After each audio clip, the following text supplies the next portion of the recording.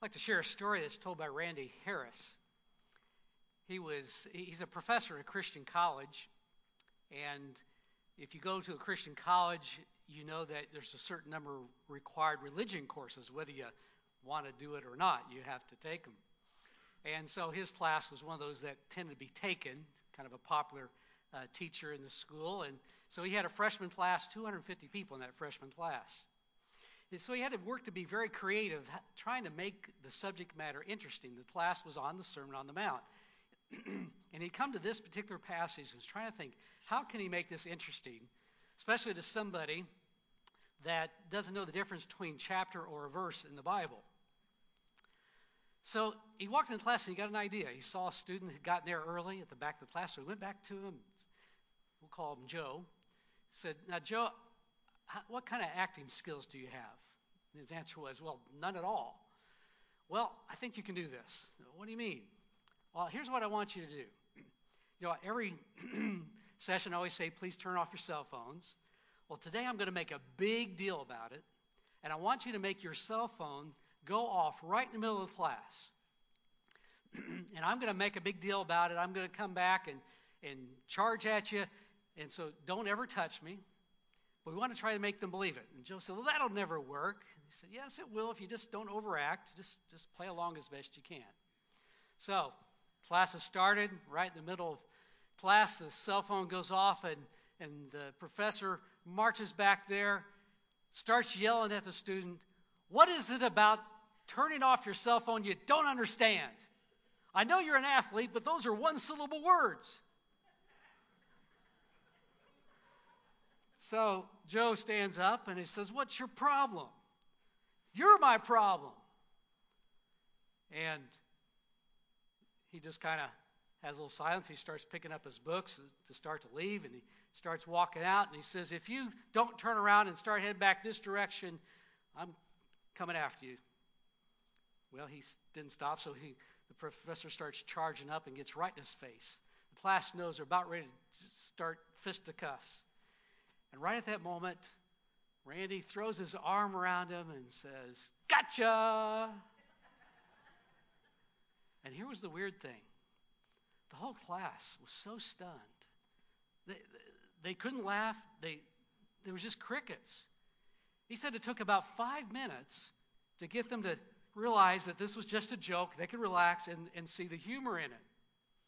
So then he asked, "Why was it that you found this so believable? I've not done anything in the 6 weeks you've been taking this class to even suggest I'd ever react like this to someone." He says, "The reason is because our world is so crazy that it's very believable." And Randy Harris is right, isn't it? We live in a world that's gotten very crazy. We've come to expect the unexpected too often. I came across a Facebook thread in my feed.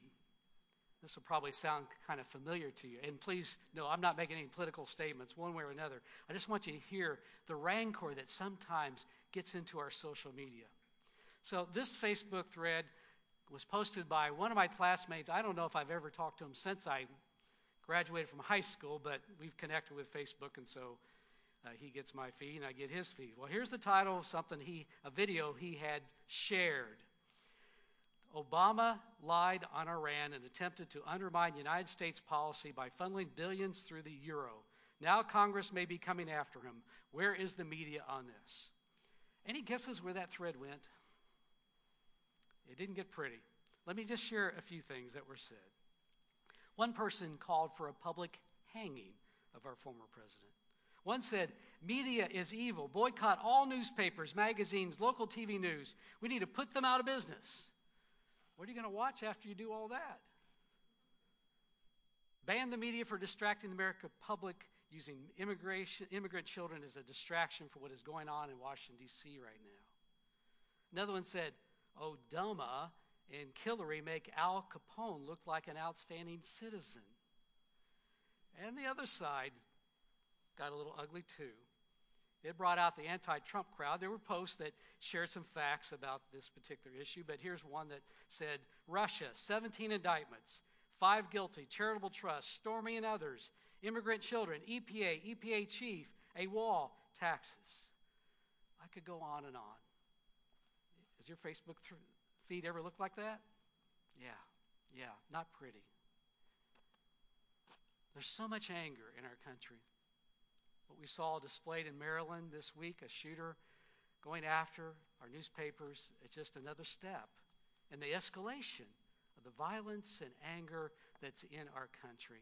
And obviously, these shootings, they are the result of people who are disturbed. They do need mental health. But it's like our country's in this pressure cooker. It's got so much steam built up that it just comes popping out in horrible ways.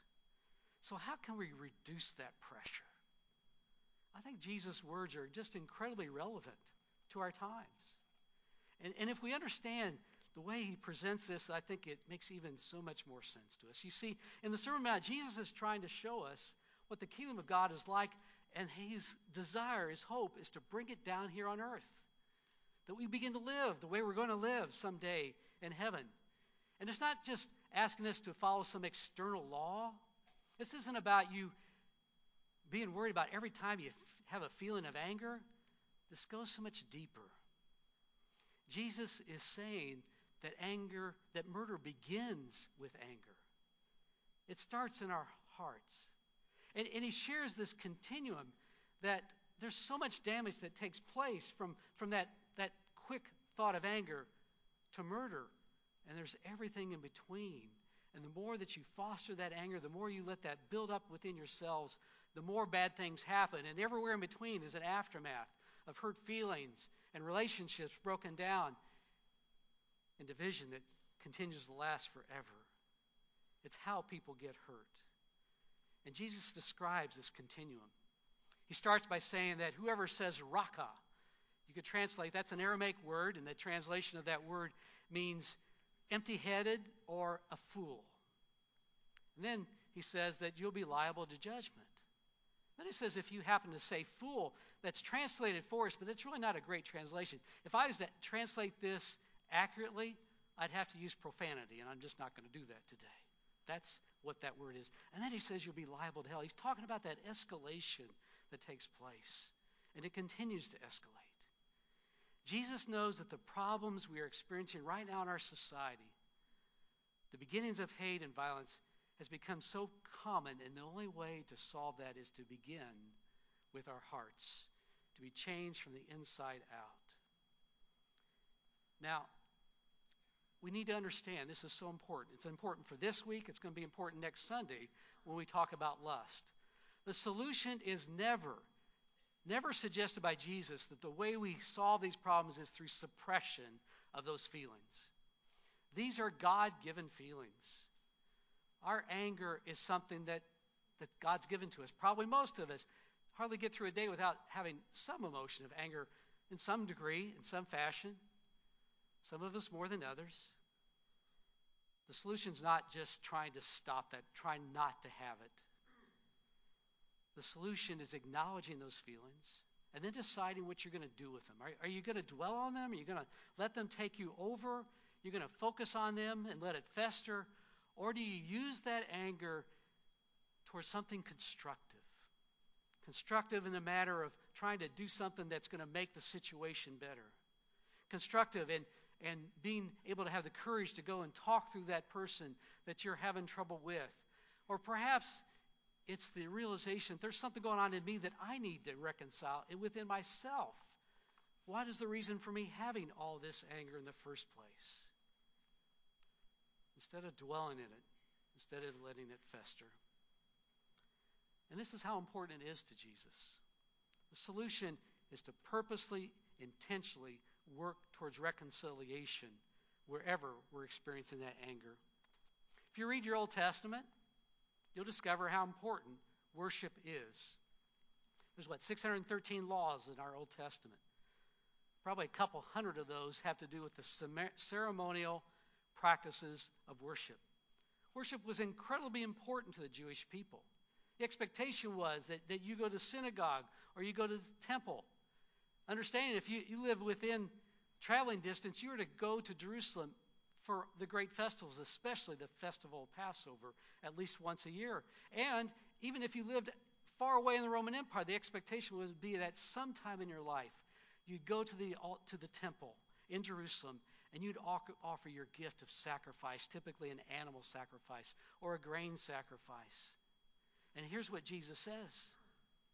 If you take that gift to the altar, and you know that someone has something against you, you leave that gift at the altar and you go and take care of it. Take note that it doesn't say if you've got something against someone else. It says if somebody's got something against you. Even if it's not your fault, even if it's not you that's harboring the anger, you have that responsibility to go and make things right before you try to worship God. That's how much God cares about our relationships and what we do with our anger. And then he gives even a very practical example. He's sharing where two believers who should have the means to get this thing resolved have allowed some to get the point of going to court.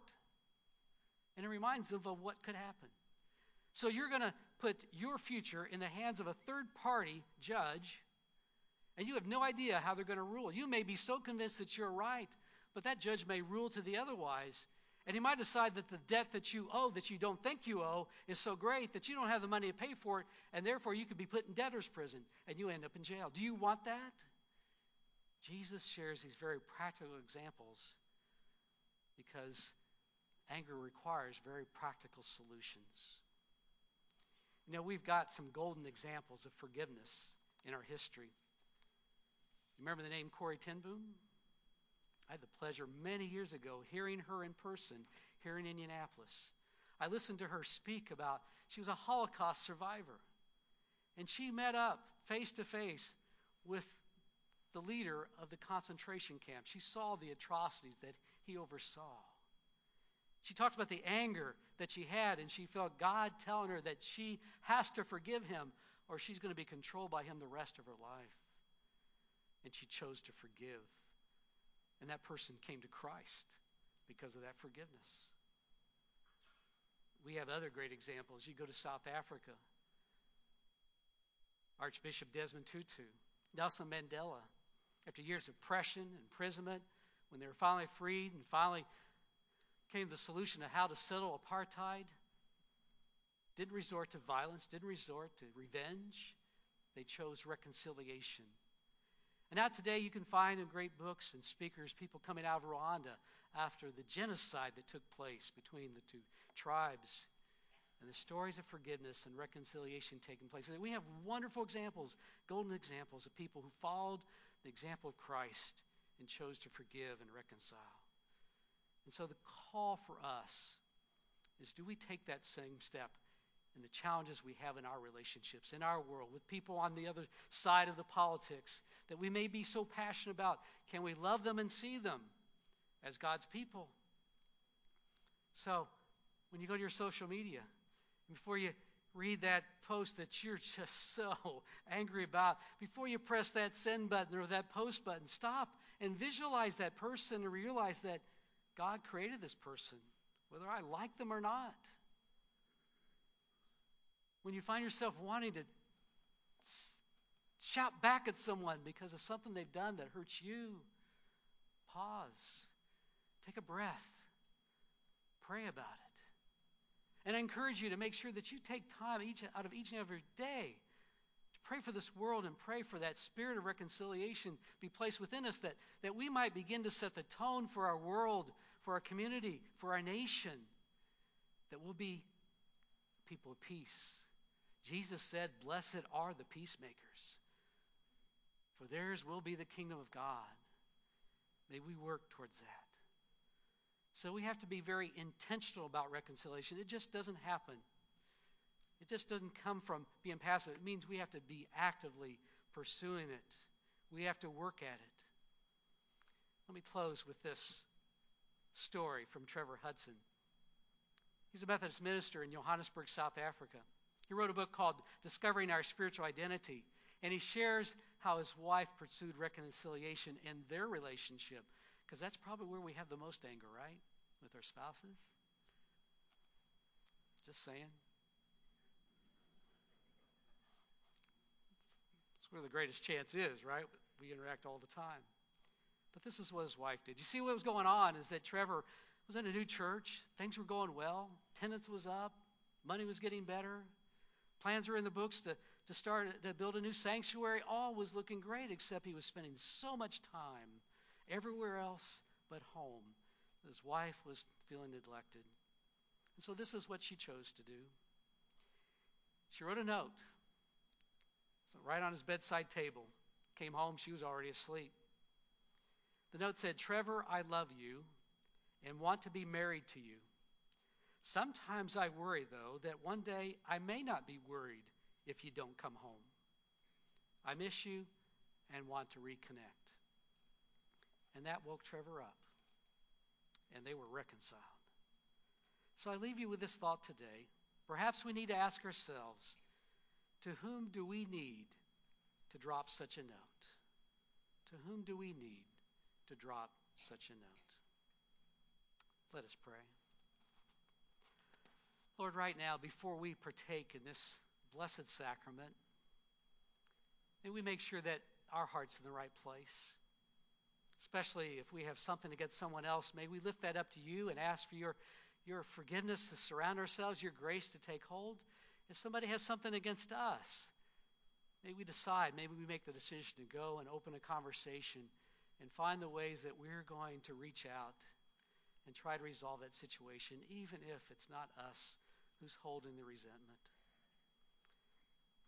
Bless us now as we come as your people, to be united as your people, but also especially united with your Son who has given his life on our behalf. Through Christ we do pray. Amen.